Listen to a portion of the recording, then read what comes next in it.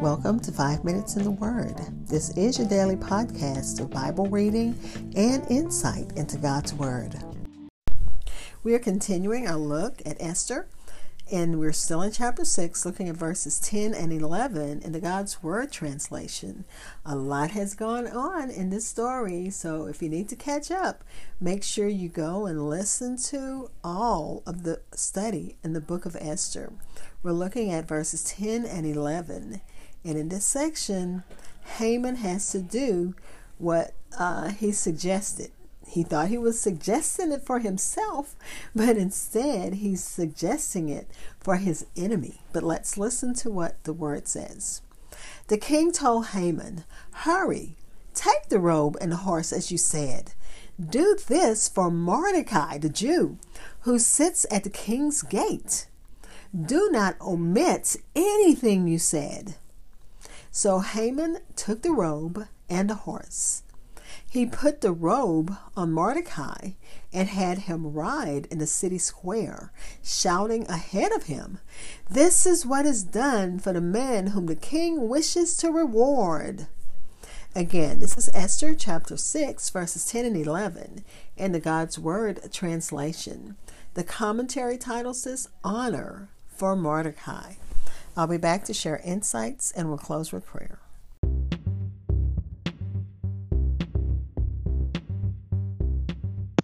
This is Hope Scott. I am your host of 5 Minutes in the Word, a daily podcast which spends a few minutes exploring God's Word.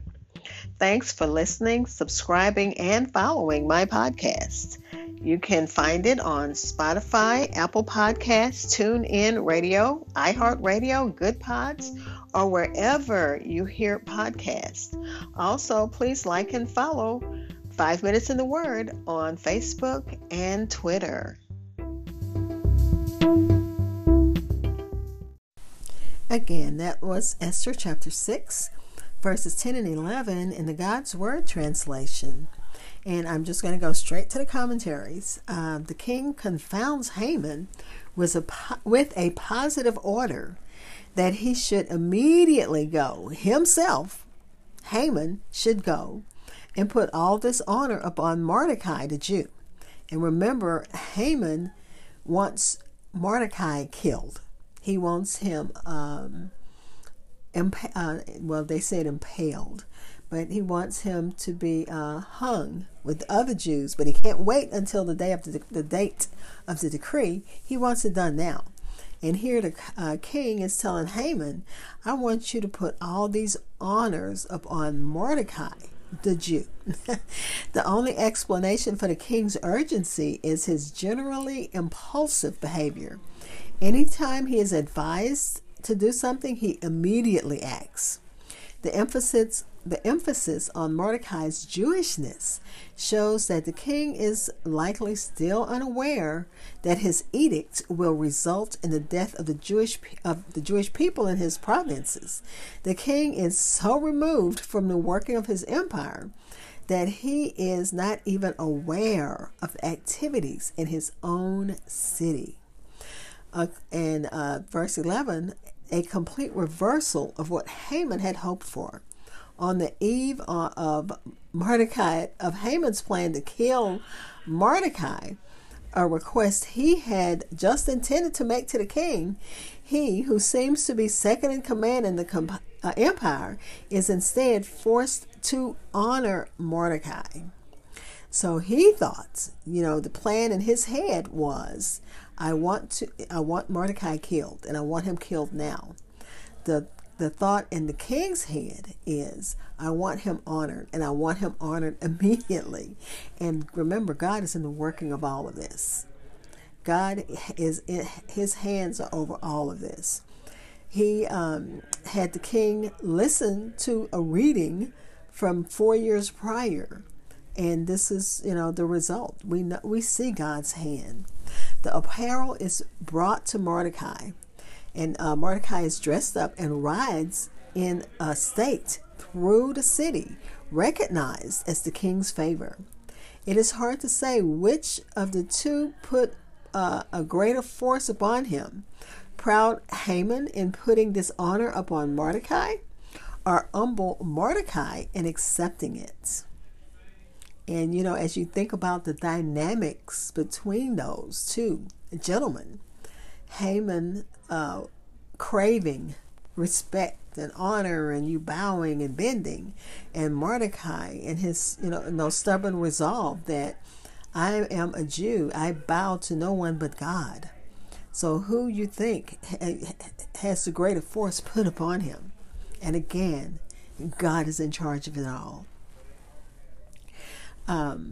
Upon this account, it is agreeable to Mordecai, as it was an indication of the king's favor. And then think about it. It gives him hope that Esther will prevail in reversing the edict against the Jews. He probably, didn't see this coming. He just, wanted his cousin, who's now the queen, to speak to her husband, the king, about this edict to have all of the Jews annihilated. And God's the way God works. He's working in the background. He's setting everything up. He's setting it in place. And he's going to bless his people. Let's pray. Father, we come thanking you, even as we laid my brother to rest today. God, we know we're not the only ones mourning. And we thank you, Father, that you do give us a garment of praise for the spirit of heaviness.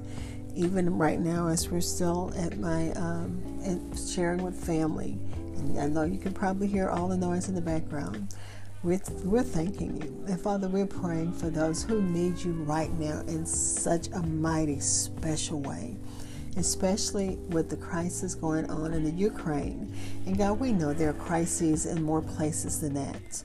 And we're praying for all of those places, Father. We're praying for those people.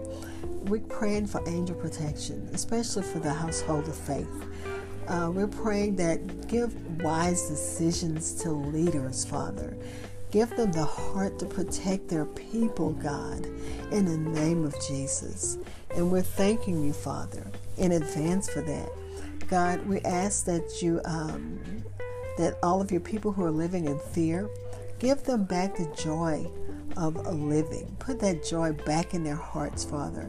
I know when you're living in a war-torn zone, it's not easy. God, we haven't had to go through that in our where we are.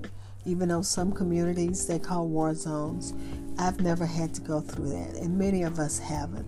But those who have understand. God, you know that your peace is needed right now. Your protection is needed right now. Your angel protection, God. Protect those in the household of faith. Give them peace that passes all understanding. Open avenues for them to do what needs to be done to be safe, Father, in the name of Jesus. And those who don't have Christ as their Savior, God, this is the time for them to make Christ their choice. In the name of Jesus, amen.